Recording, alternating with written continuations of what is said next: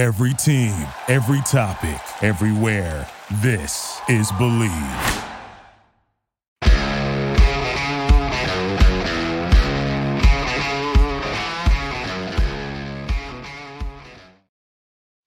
What's going on, hockey fans? Welcome back to Kasing the League on Believe Network, brought to you by Bet Online. With the NFL playoffs right around the corner and the NBA season in full swing, most importantly, the NHL as well, Bet Online has you covered with all of the up-to-the-second odds, news, and scores. With additional odds, lines, trends, and info on both desktop and mobile, you can access the world's best wagering information anytime. Head there today to get into the action and see all the updates and odds. Remember to use promo code BELIEVE, that's BLEAV, to receive your 50% welcome bonus on your first deposit.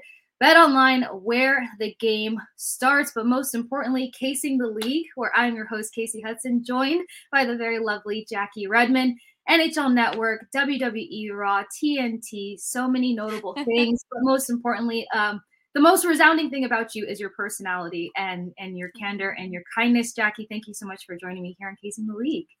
Oh, you're the sweetest. That's just such a nice intro. Happy New Year. I can't believe you and I have not done a show together before. Have we? Have I done one with you before? I know. This is a first. This is a great way to bring in 2024. I'm very excited. Happy New Year. Did you have a good holiday? I did the most boring thing possible, which was the best thing that I could have possibly done. Every year I kind of get that New Year anxiety of what are we going to do? And I've had the same group of 7 girlfriends since 17 plus years, which is such a blessing. Right.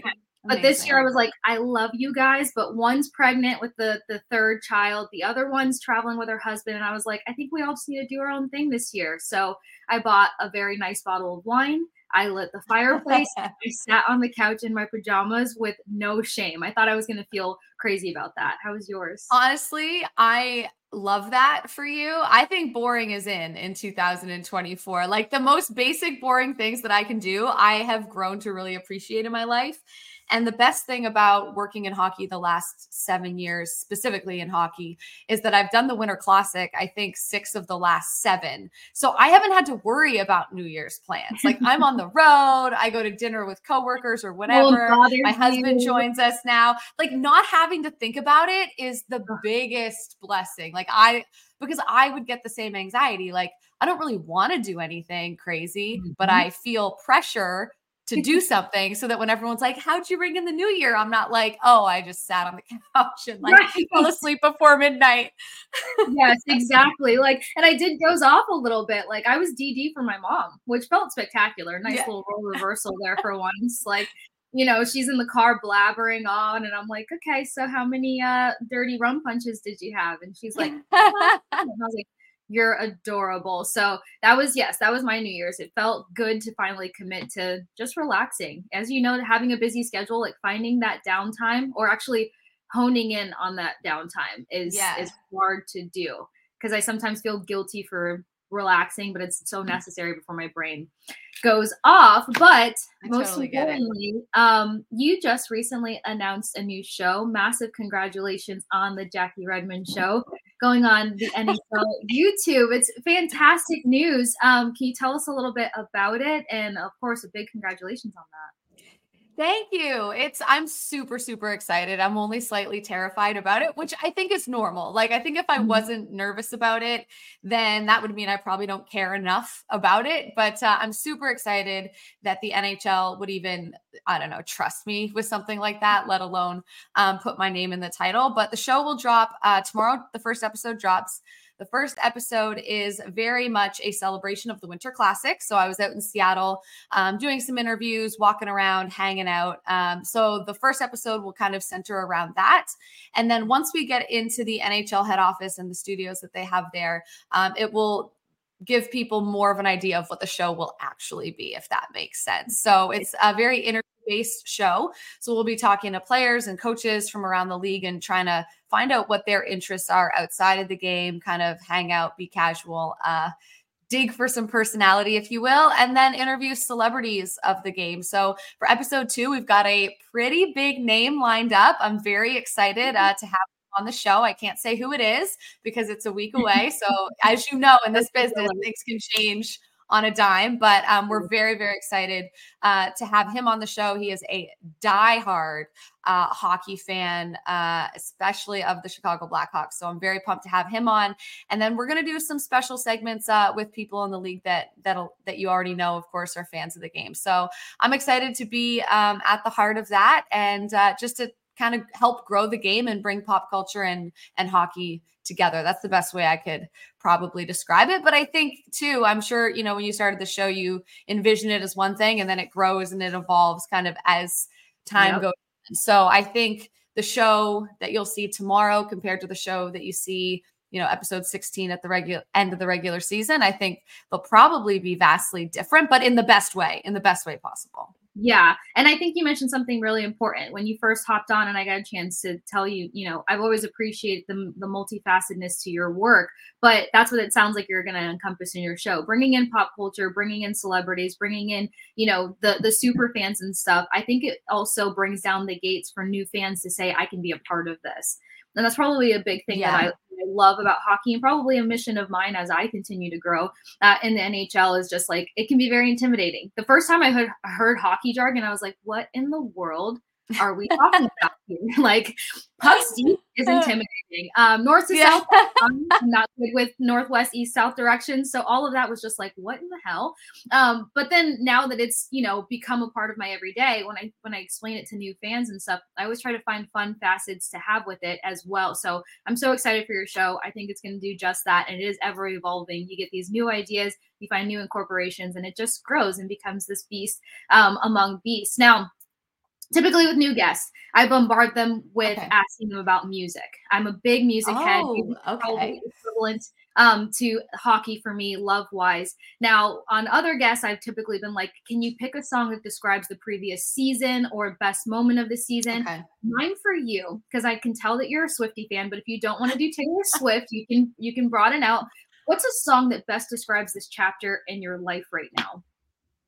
Ooh, oh my gosh, what a good question. I feel like I have to respond with a Taylor Swift song because it's just become a part of my personality publicly. Like, listen, I am a massive Taylor Swift fan, like really, like from the beginning. Like Tim McGraw brought me in. I've been a fan since then. But it is sort of starting to take over. Like one of the main things that people ask me about is Taylor Swift.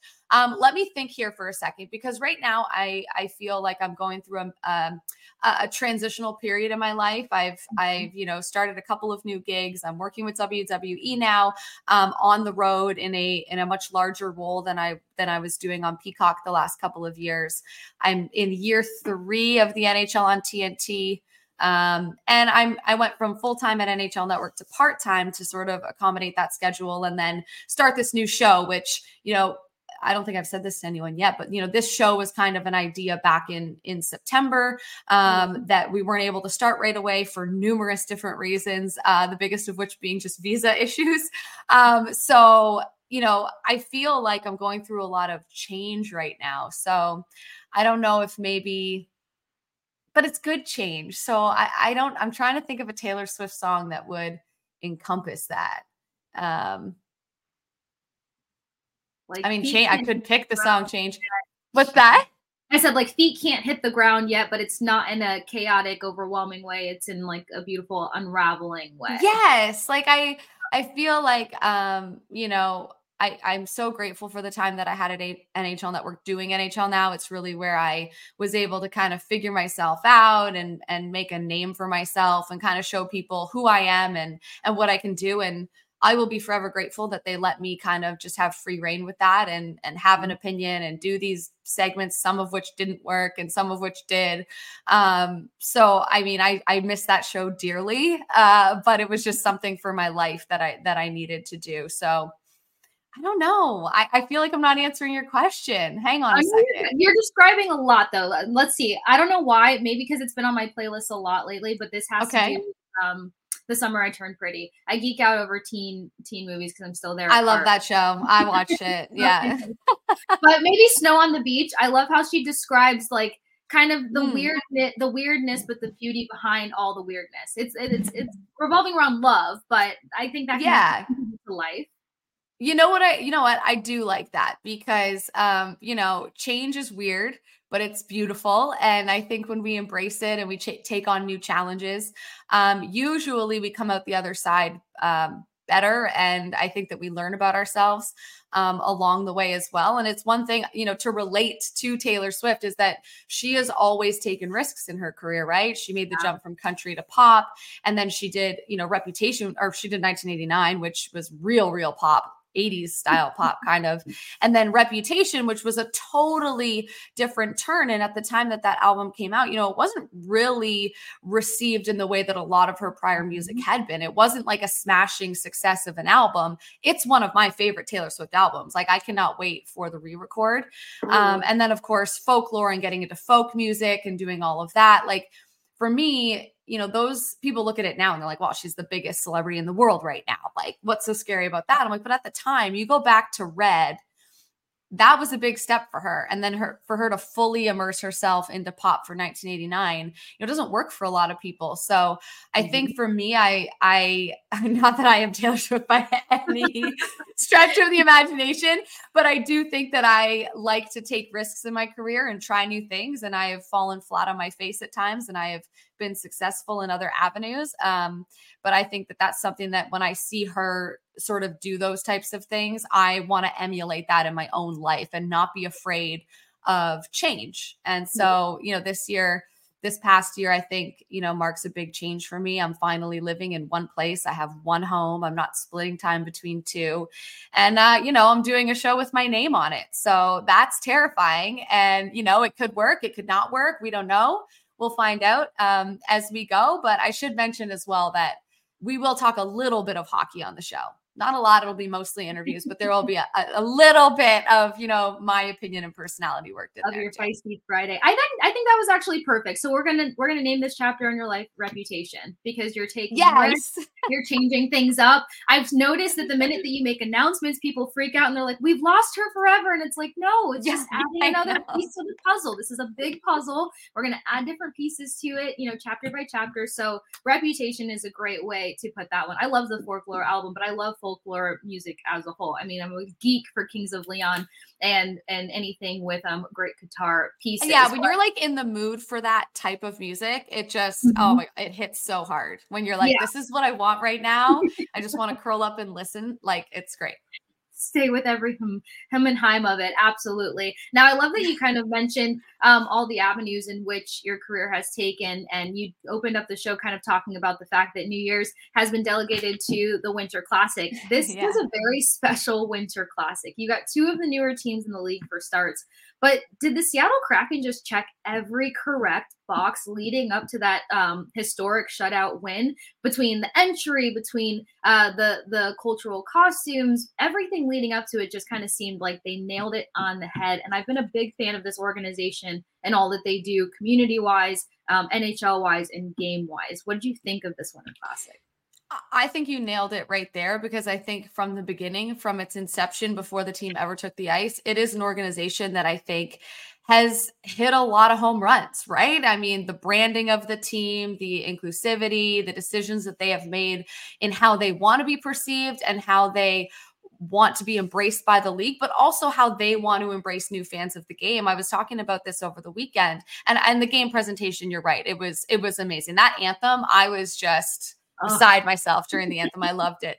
But I think, people talk all the time about, there's this like stigma about being a casual fan of hockey or not knowing the game inside and out and being, an analytics nerd or knowing every single stat about every single player, every single team. And, what's important about growing the game is making sure that people feel welcome. We talk about the inclusivity all the time, race, gender, sexual orientation, all of that stuff. And I'm talking about that, but I'm also talking about just being open to the fact that, people are new to the game, and that's okay. And one of the things that the Kraken did in year one, I don't know if they still do it, but they would have definitions come up on the Jumbotron during a game. Like an icing would happen, and they would throw something up there to explain like what an icing is or what an offside is, or, whatever the case may be. And for me, it's like, some people are like, what a joke. And it's like, no, it's not a joke. If you want people to feel welcome in hockey, then let's not shun people for not knowing the game or for being new to it. So I think that Seattle's done a really good job on numerous fronts of trying to make, their team and their community welcome to everyone. I think there's a lot in sports in general that can be better. So I don't want to make it sound like everything is perfect, because it's not.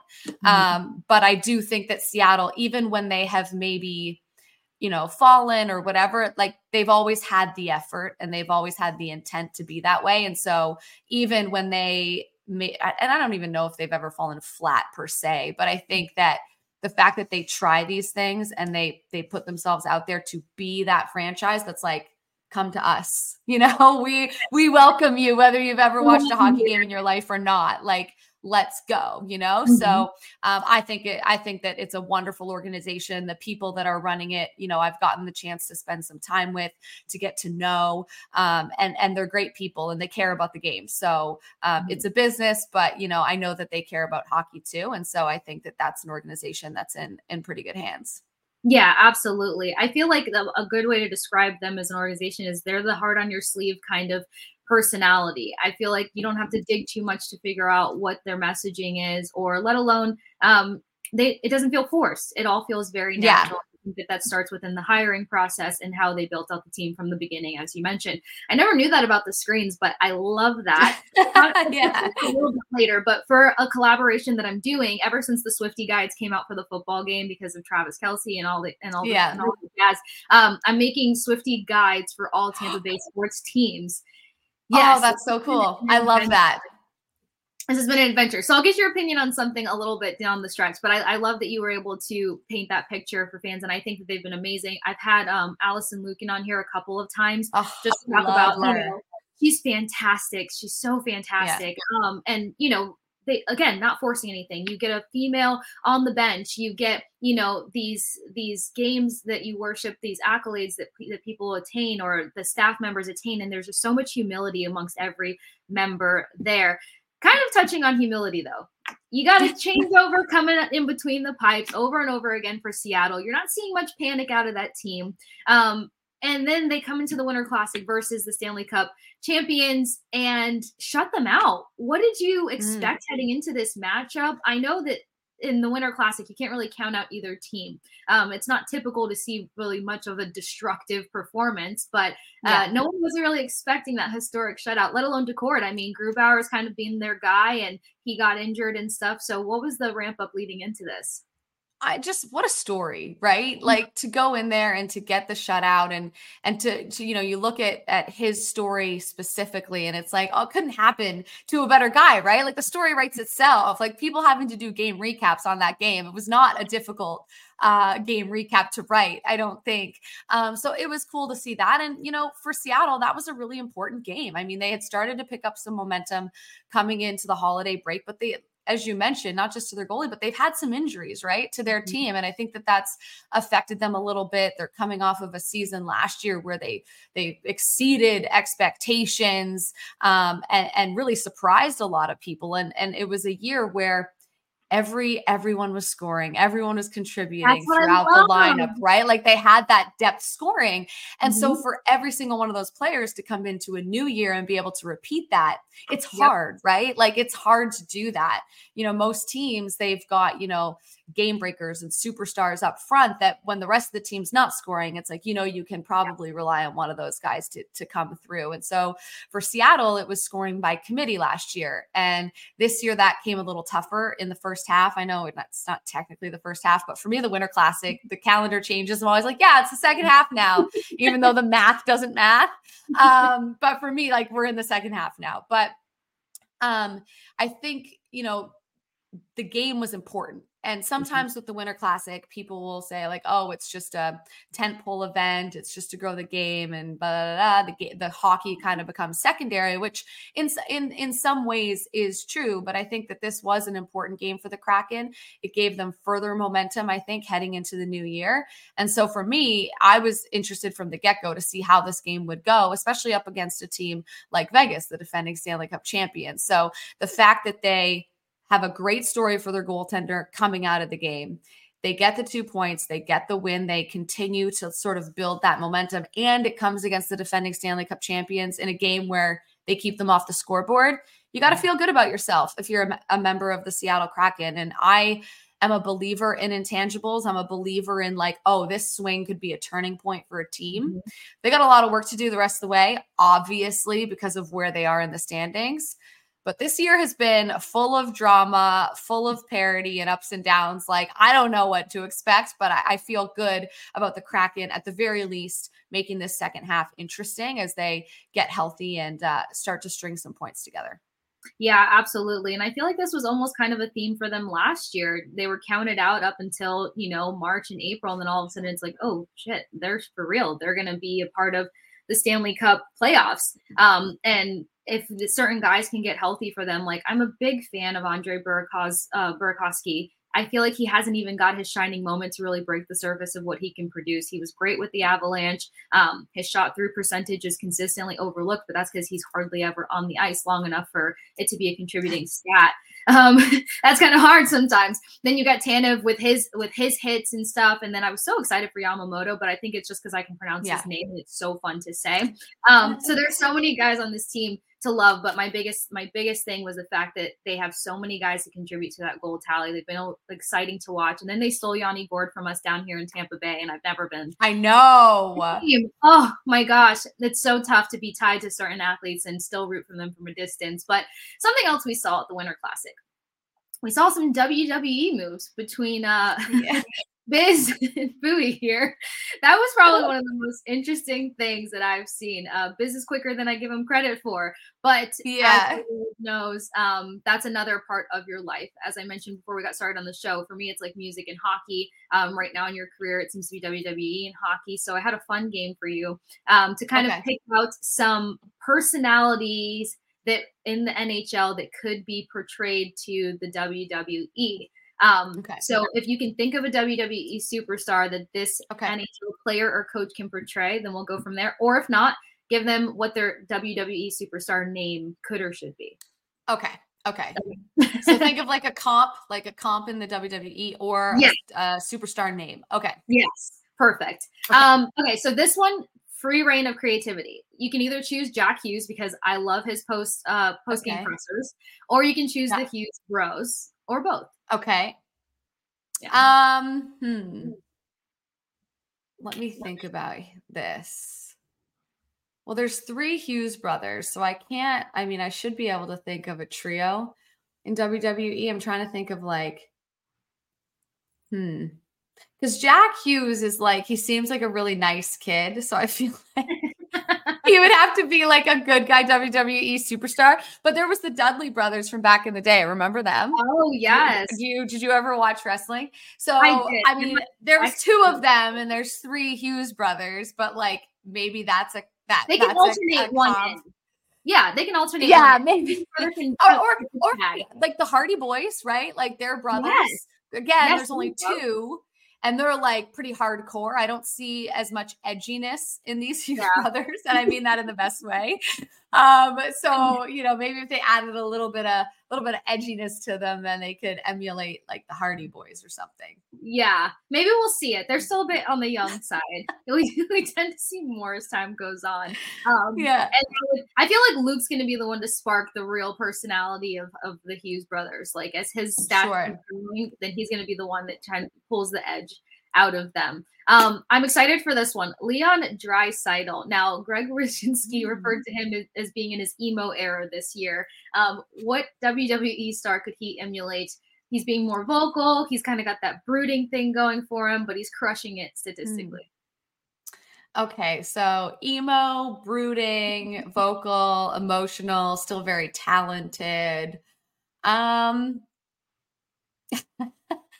Maybe like a Drew McIntyre. Drew McIntyre, for WWE fans that don't know, is very sour these days. He's kind of brooding a little bit. He feels like he's not really catching a break. He's very talented. He's a massive WWE superstar.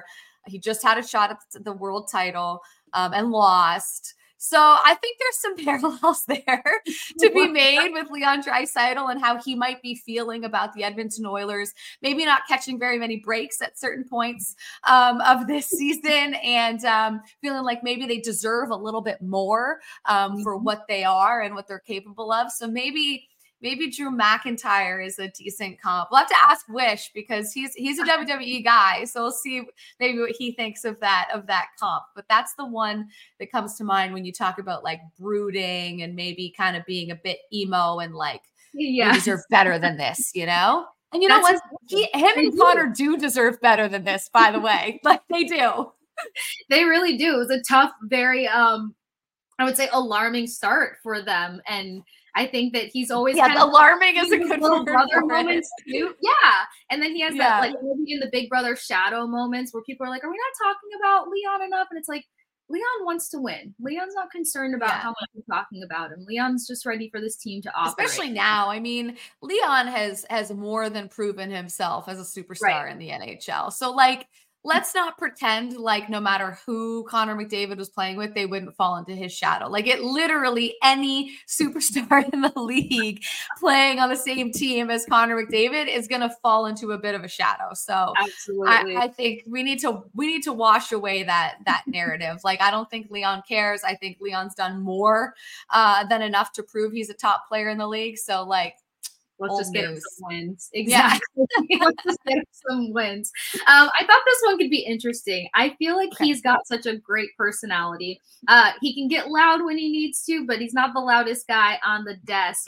Liam from TNT. Liam. Oh my gosh. Okay. Liam as a WWE superstar. Okay, I need to really think about this for a second because Liam is like very professional. He's very put together. He's super nice. But he can like hang, you know what I mean? Like he can hang with the guys, which is why witty. He chooses his moments. He's witty, which is why he's up there. You know, he's not as goofy as this person, so maybe that's not a good comp because I don't think Liam is as goofy as that guy. I was going to say Sami Zayn because Sami Zayn is like very witty, can really keep up and is quick-witted in a conversation with anyone, but has put himself, you know what? I am going to say Sami Zayn because who, by the way, is a massive, massive hockey fan, loves the Habs. But Sami Zayn, you know, again, I'll give the context for viewers that maybe don't watch WWE who should start.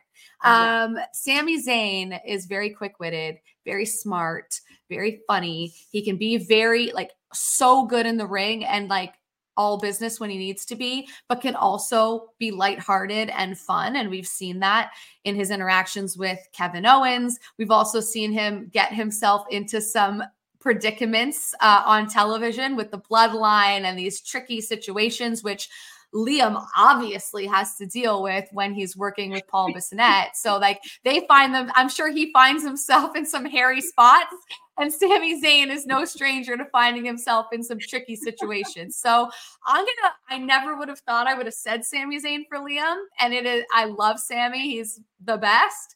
So I'll go with Sami Zayn, I guess. Oh my gosh, it makes sense in my brain. It makes so much sense because there's a lot of antics with Biz.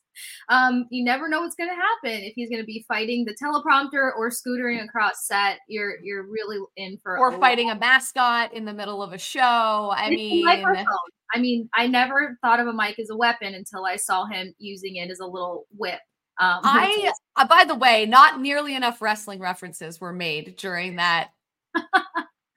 I don't know what that was. That fight, that performance.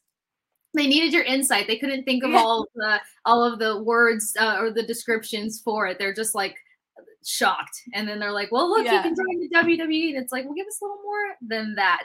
I was like, Paul, are you going to give Triple H a call and see if you can get a match, or what are you angling for here? Yes. Where were you hoping that this was going to translate to? We'll see. I feel like there's a window there. Hey, you never know. If Pat McAfee can get himself in a WWE match, so can Biz Nasty 2.0. So who has Paul that anymore? I don't know.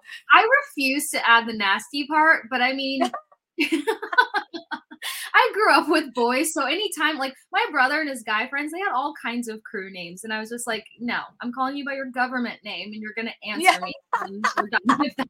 I'm gonna use that. I'll be like, no, I'm calling you by your government name. Yeah. You let them know we're on a government level. My brother's friends used to get so pissed off about that. They try to pick up girls with their names, and I'd be like, no, that's Bartholomew. Like the most ancient man you can think of is his name. They're going to thank me for saying that on air as well. So that's what friends are for. I love it. Torts. I have to think of John Torts when it comes to WWE Tortorella. 1,500 games just hit this huge milestone. Everyone said they saw a more sentimental side out of Torts because of it. But, there's got to be a villain in every story. Torts. Who could Torts be in WWE?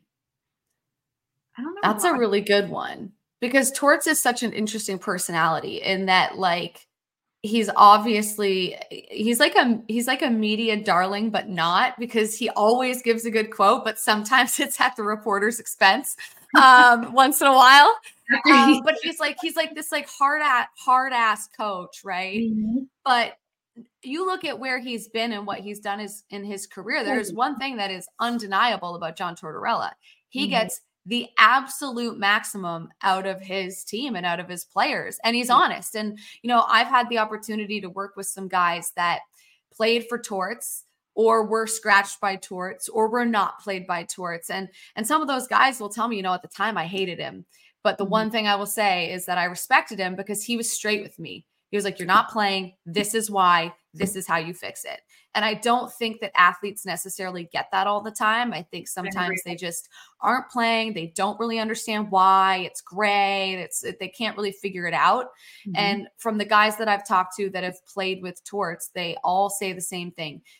Like him, hate him, you always know where you stand. And I think understanding that in any aspect of life, no matter where you're working or who your boss or your manager is, like if you don't understand why you're not doing well and how you can go about fixing it, then you're going to be in a tough spot. So I don't know if I have one for Torts. Like, what about the Miz? Maybe because of the Miz versus he's got the majestic approach towards media. Let me think about this. Okay, so the Miz is definitely good for a quote. So they have that in common, right? Like they're both good for making a headline or giving a good quote to the press or for the press to use. So they do have that in common. I think another thing that Miz and Torts might have in common is that I don't know, like, listen, we appreciate Torts. We do. Just like we appreciate Miz in WWE. But sometimes I feel like they don't necessarily get the respect that they deserve for what they've done in their respective careers. So maybe that's a parallel as well. So I don't know. But Miz is an interesting character. Because right now we love Miz, but sometimes Miz can be mean. I guess that's Torts too, but Torts has always been nice to me though. So I don't want him to see this and be like, Redmond, but nothing but kind to you. Sorry, I'll take full responsibility. I have declared you semi-Miz, not full. Yeah. if that's less offensive. I have to throw Mark Stone in the mix. He's been the takeaway king this season. He's just always got this stout look to him, but you see emotion when the team is doing well. He's such a king. Mark Stone. And he's a leader. He's emotional, kind of wears his heart on his sleeve a bit when he plays, which is why his reactions are so great.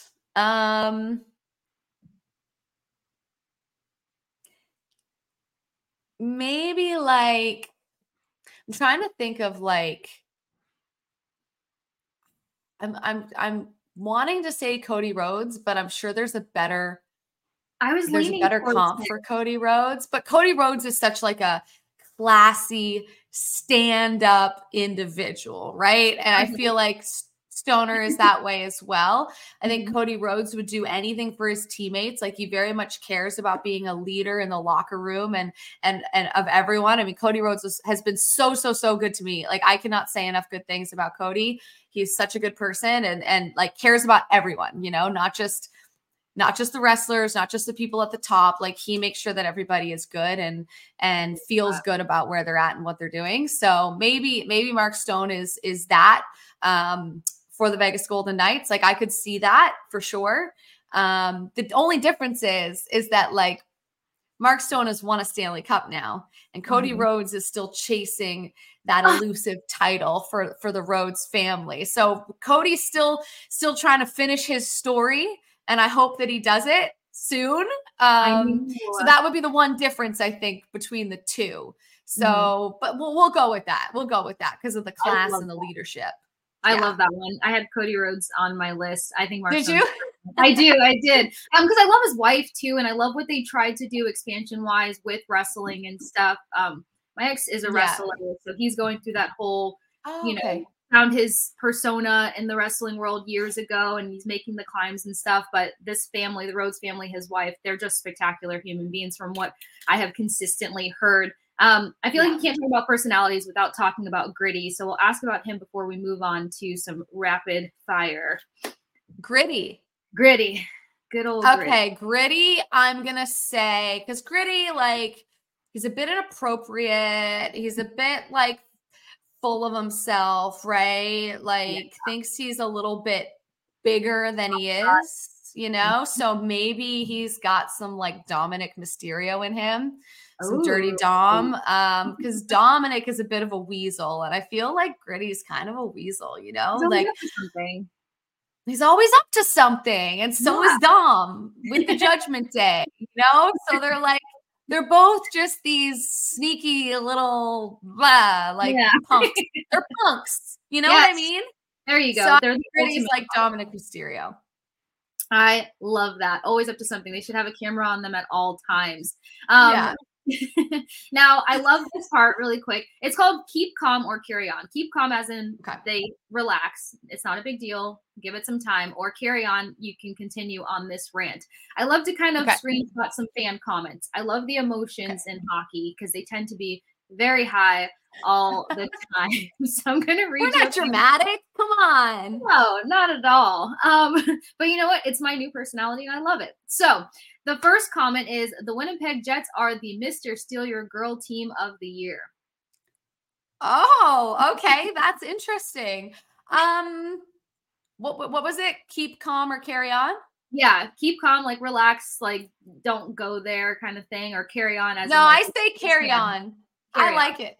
I say carry on. I think you better keep your eyes on the Winnipeg Jets because before you know it, they might sneak up on you, steal a couple points, steal your girl. I like it. I like it. I think the Jets, you can't sleep on the Jets is what I'm saying.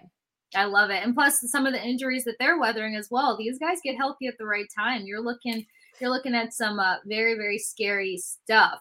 The other one that I thought was interesting was Panarin needs to never grow his hair out again. It's a curse. I'm going to say calm down.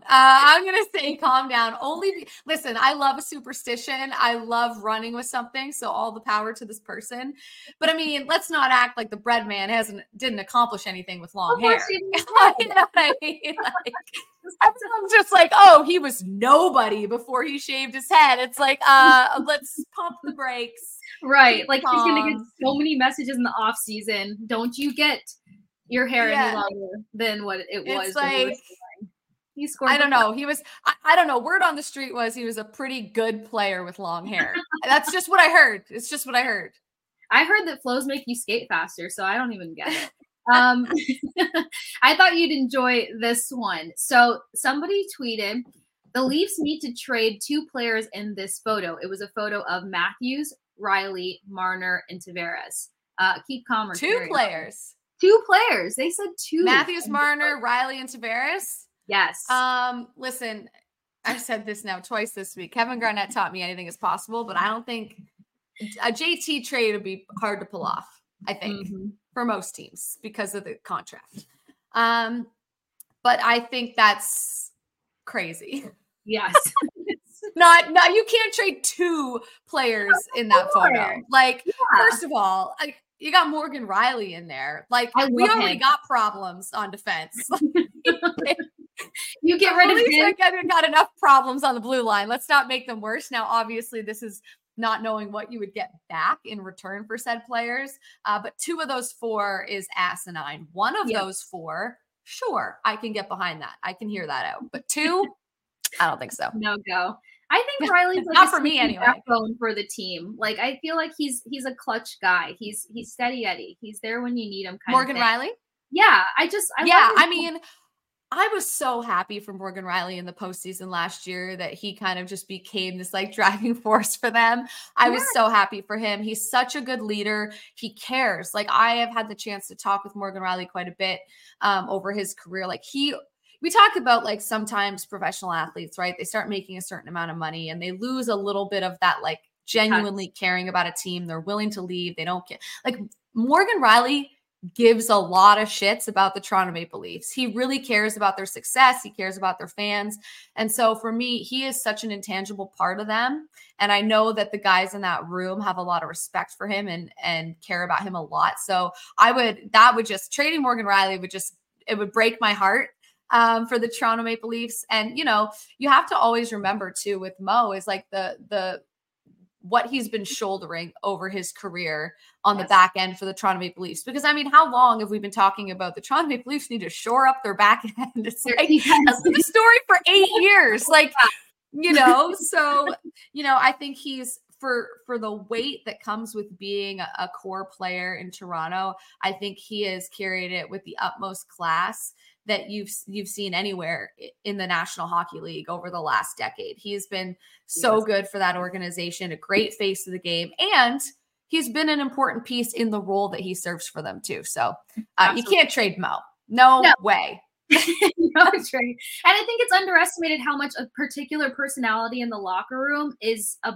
big emphasis to a team winning and a team having the right energy. We're kind of dealing with it right now with the Tampa Bay Lightning. We lost some key personalities in there that would go in the locker room and be an alpha male versus, some of the more quieter voices that are still trying to find their way. Yeah, we have Steven Stamkos, spectacular, Victor Hedman, but like we don't have that bark from Pat Maroon or Alex Killorn who, can bring such a different angle to things. So it matters. Most staying.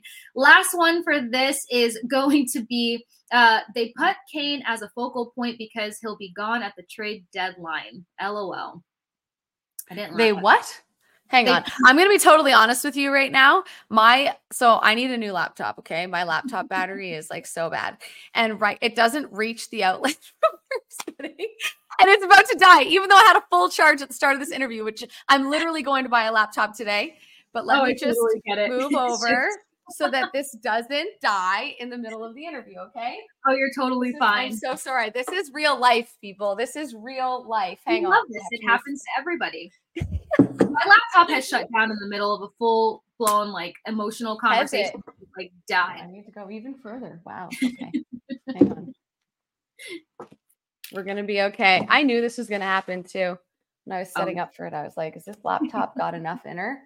I'm going to move my ring light, too, because I'm vain like that. No, this is sorry. What you do with that home setup. This is real life, Okay, we're plugged in. We're plugged in. We're good. We're good. I'll move my mic over too. That'd probably help. Okay. There you go. I'm sorry. Perfect. That was still so seamless, honestly. I would have broke my ring light. I would have cracked my mic. I would have done a lot of things at the same time. I did almost knock the ring light completely over, but that's so hard not to. Neither here nor there. It's so hard not to. So they said they put Kane as the focal point. So this came off of a picture on Twitter, a really sick picture of Kane celebrating after a goal, and somebody tweeted they put him as the focal point because he'll be gone at the trade deadline. LOL. So I totally didn't laugh at this one. I'm gonna say keep calm. Mostly because I don't really understand the logic behind it. But I will say that, I don't know. I feel like Kane, took his time. You're talking about Patrick Kane, right? Right. Yes. Okay. I think that he took his time to decide, where he wanted to go, what he was going to do. I am sure that there were conversations about how he felt about being moved at the deadline, whether he would be open to that or not. Mm-hmm. Who knows what Patrick Kane wants in the long run, but he chose Detroit for a reason. So I don't know. I think making such a claim based off of a goal celebration photo is a bit like, yes, maybe he will get moved for sure. But like to come to deduce that from a photo of a goal celebration, I think is a little delulu, and this person needs to calm down. Just calm down. I agree. I mean, why let's not read too far into the goal sellies, okay? Yeah. Why take that moment away from Kane? He's been through enough. Definitely enough. Now, quick little shootout as we wrap up. No bad questions or no bad answers here to say. Go-to road meal. Go-to road meal, Chipotle. Ooh, that's smart. You make me feel like I have to grow up. Chipotle. I would have answered that with Sour Patch Kids, and then they would have been like, that's not a meal, Casey. That's fair. Very fair. But I love a burrito bowl. Ah, that's fantastic. Go-to with workout. Chips. Oh, yes. Cannot forget the chips. If anything, I get through the chips before I get through my food. Yeah. Sorry, you said go-to workout? Yes. So I like to lift weights, so that's what I do every day. But right now I am very into pickleball for cardio. Ooh, I have not tried the pickleball yet. I'm dying to. So fun. My husband and I are obsessed. We lived in Florida for November and we became obsessed with it. And so we got home and my husband was like, so I bought a pickleball court. And I'm like, where are you putting that? We live in Canada. It's winter. Put it in our garage. Anyways, I was going to say, where did he set up shop? Our cars are out in the snow, but the pickleball court is intact. Safe and warm. Safe. Yeah. Yeah, we have leagues here in Florida, so I'm not surprised. I'm so behind the 8 ball. Your most memorable interview to date? Oh my gosh.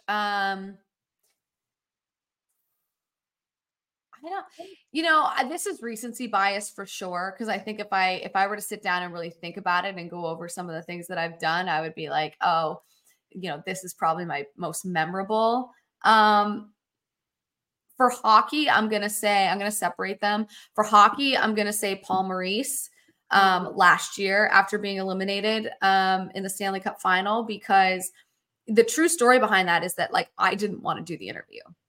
They were like, hey, TNT was like, hey, you're going to interview Paul Maurice. And I was like, they just lost.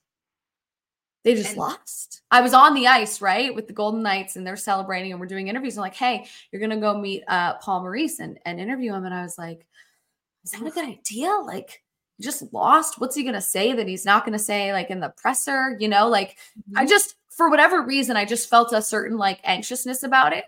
But of course, I did it, as we know. And he ended up being so open and honest and forthcoming and poetic in a lot of ways about that team and about what they meant to him and what they went through together. And, it kind of took off a life. Like, it's the Stanley Cup just got won by the Vegas Golden Knights, who have only been in existence at the time for, 6 years? Yes. So, for that to be happening, and on the night of that Vegas win and celebration, for an interview that I did with Paul Maurice, the loser, to go viral the way that it did, to me, I think speaks to how open and vulnerable Paul was in that interview. And all the credit is to him. Like, I was just the girl there holding the mic, but he was so open and honest. And, I've thanked him numerous times for that interview now.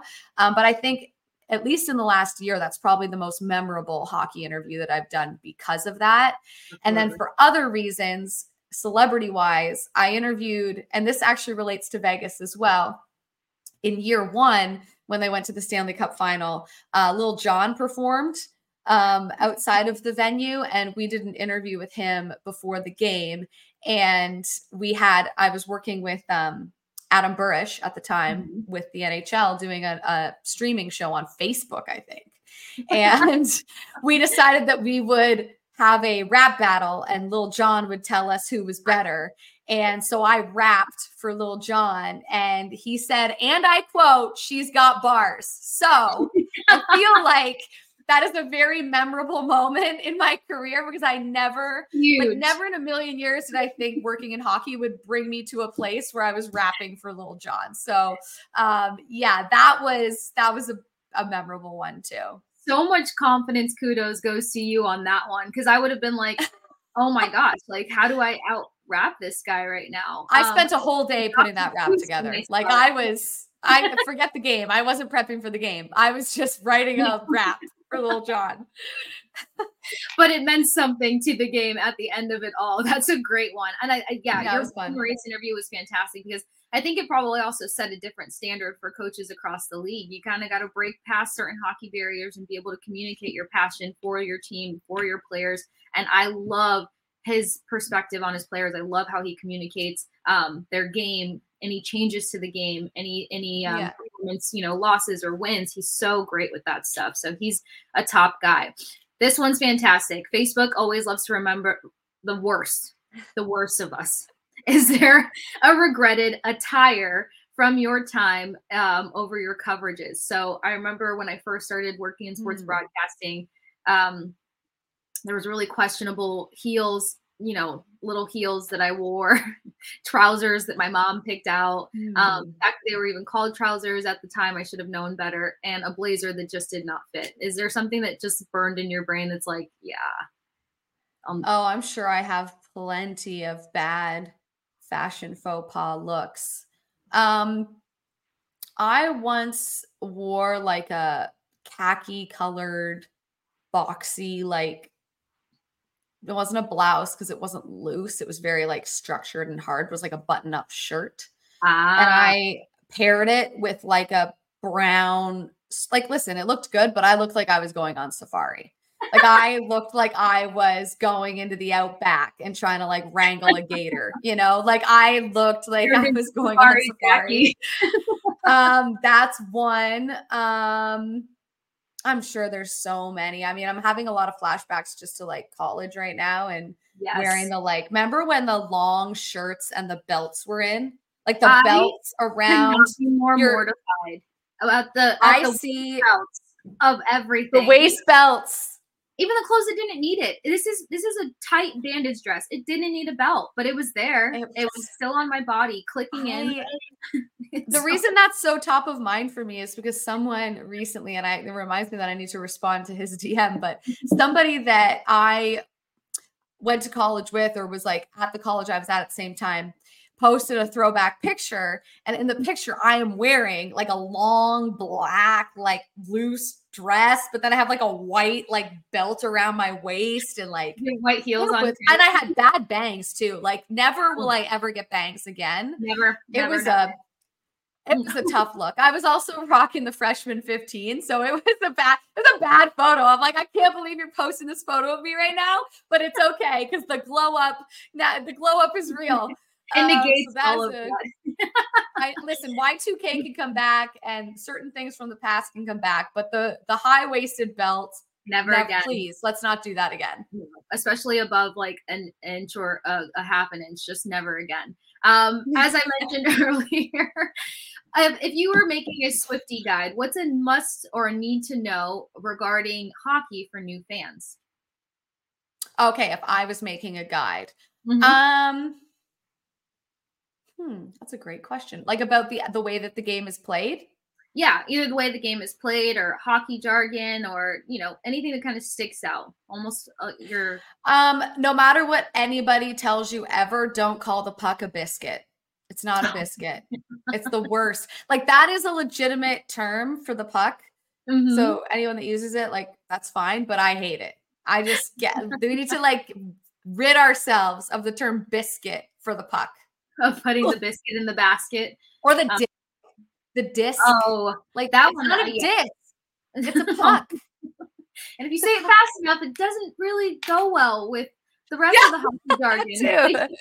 Yeah, 100%. 100%. It gets inappropriate really fast. That was the best way that I could describe hockey to new fans. And they were like, what? And I was like, well, it's kind of on the sexual side. If you've ever really listened.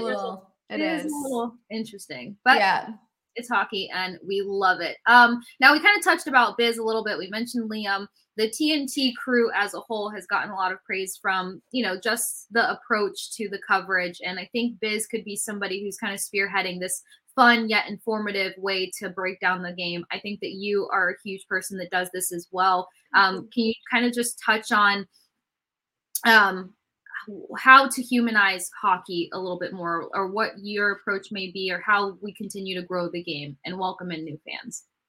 I think what I love about Paul and Wayne and Anson and Hank and everyone that's on that panel, and shout out to Talkit, who was part of the original crew, if you will, to start out.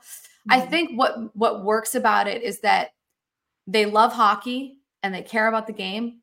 And they take the game seriously, but they don't take themselves that seriously.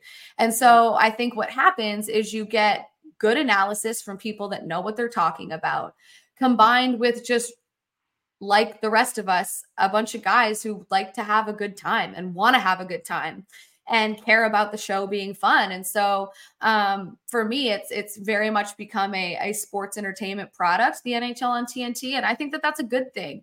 I think sometimes, I grew up in Canada. Hockey is very serious where I'm from. And I love that about it. But it's refreshing, I think, to see the guys, be laid back, joke around, have their shticks that they have, and to make jokes and have a lighter approach to the game while still taking it very seriously. They do care about giving proper analysis and all of that sort of thing. But I think they understand that, if they're having a good time during the show, then the person at home is probably having a good time too. And I think for new viewers of the game in the United States, when they tune into the NHL on TNT, they don't feel like an outsider. I think they feel like they are part of it. And if Wayne Gretzky can have a laugh during the intermission of a game, then so can they. Or if, someone makes a mistake and they laugh about it, who cares?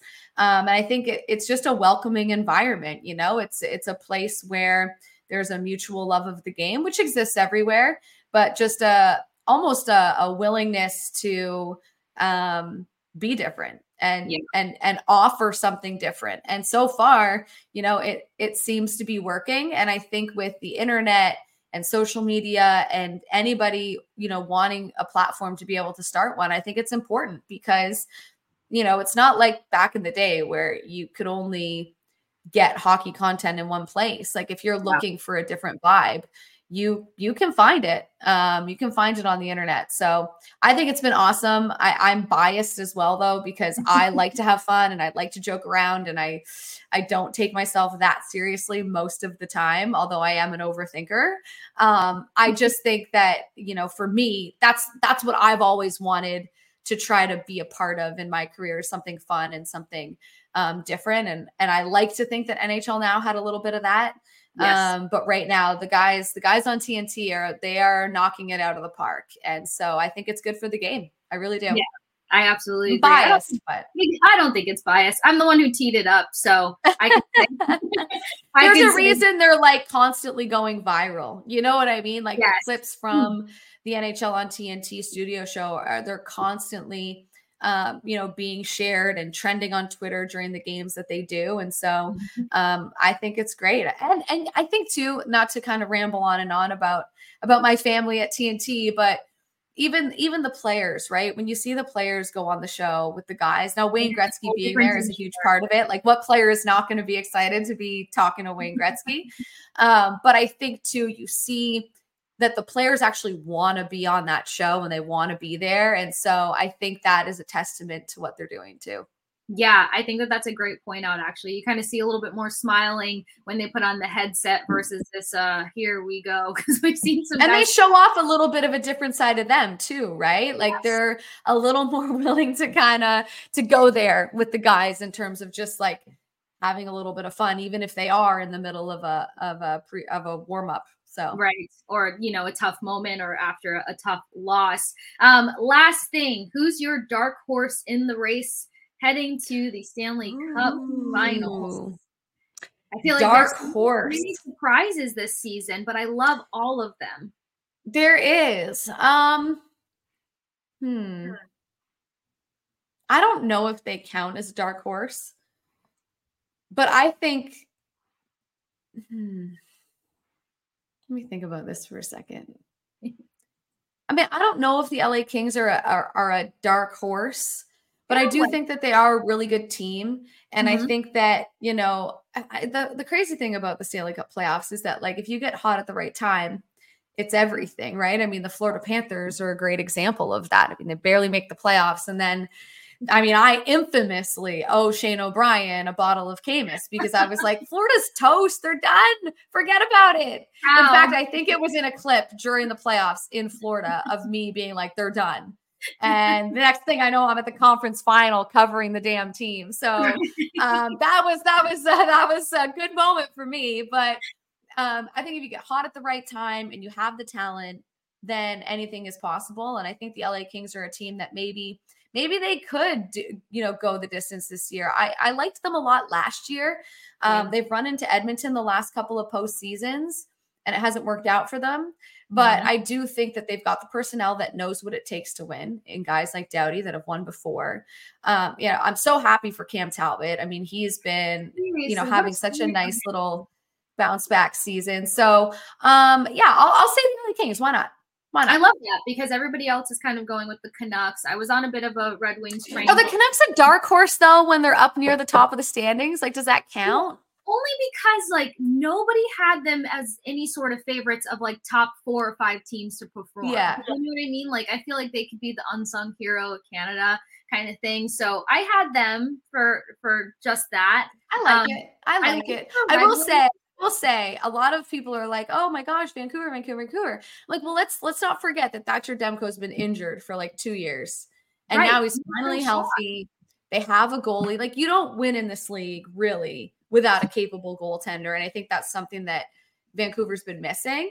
They have it back now. They obviously have some of their other players putting up incredible seasons as well. But, JT Miller had a great season a couple of years ago as well. But they didn't have the goaltending that year, right? Like, they went on that crazy run when Bruce Boudreau first took over. They went on that wild run and like still missed the playoffs, but they were close. And Thatcher Demko was playing for a lot of that lights out, right? And I think that was a glimpse of what they could be, with a good goalie. And they've made some amazing adjustments to their game under Rick Tocchet and what some of the changes they've made to their roster as well and the way that they play. So all the kudos to them for that. But I think Thatcher Demko is a huge piece of that puzzle, if you will. Yeah. But I'm excited. I'm excited that there's a couple of Canadian teams that aren't the Leafs and the Oilers that are very, very relevant right now. Yes, making such an aggressive pitch for themselves. Quick question, not to get off topic because I keep saying I'm about to let you go. It's good. Because the game is changing so much. I've talked with this a little bit with Greg and a few other people because I feel like stay-at-home defenseman is kind of phasing out a little bit. The game is almost getting too fast. You kind of have to have more offensive defensemen within your structures to be a competitive team. I feel like the Canucks, do they have the recipe over there that we might start seeing translating through some other teams?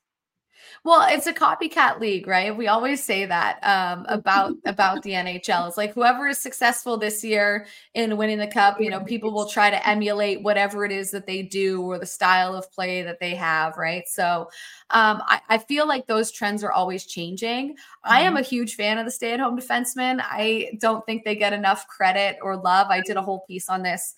And it might have been 2 years ago, just about an ode to the stay-at-home defenseman. And I think the role is changing for sure because of the pace of the game. But I think, I do think that there's still a necessity for that stay-at-home responsible guy that like locks the door, shuts it down, turns people around at the blue line. I just think that player has to be quick. They have to also be able to keep up with the pace of the game. I love the stay-at-home defense. We in Tampa do too. Our defensive system has changed and it feels like a culture shock down here. It feels like I bet it does. I mean, it's fascinating to me. And it's also crazy to me that, Tampa's first Stanley Cup win in the modern era, was 4 years ago now. I know. Like, what? It doesn't feel like it. It feels like I was still just, a year or so ago, but now it feels like forever. And then the spoiled fans are feeling a big how about that because of how this season is kind of playing out with It's been probably one of the more dramatic seasons for the Lightning. Do you think Stamkos stays or goes? I don't want to sound cheesy with this response, but I genuinely I can't foresee this team without him. One guy in the same sweater, and plus what he's done for the community, like everything that he means on and off the ice to Tampa Bay, like that's a hard thing to lose. And I feel like the community as well as the fan base already took a beating with Alex Killorn being gone. But you know, he's coming off of a milestone season. I do think that it wasn't a great look to not have something in place for a player that has overcome some of the worst injuries that you possibly can, still made an impact every time he touches the ice, hit 4 milestones that we celebrated at the arena, and no conversation took place. So that for me just kind of screams we're moving on. Bit of a red flag, right? Like it's a bit, what are they thinking about this? But I do agree, like trying to picture Steven Stamkos in any other sweater is so bizarre. It's so weird. I think too, it's like very clear that if it was up to him, you know, this would already be done. It wouldn't even be a story. But the question then becomes, you know, behind the scenes, like what is going on? How does Stamkos feel now?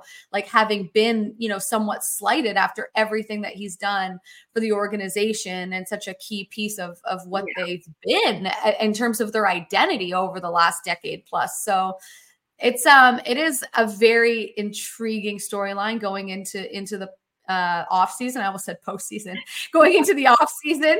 But I felt, you know, their whole season is going to be interesting because what are they?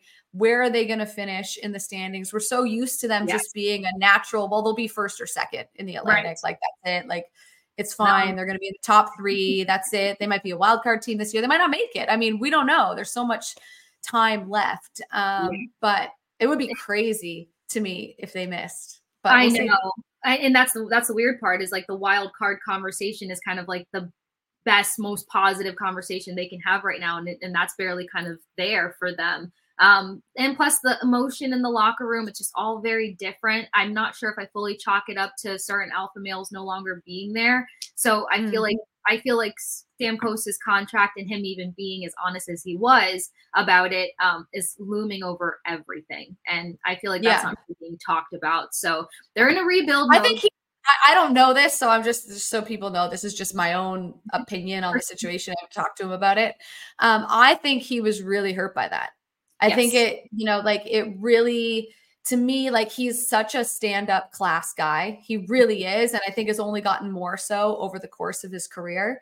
For him to decide that he was going to make those comments before the season started, like that was a decision.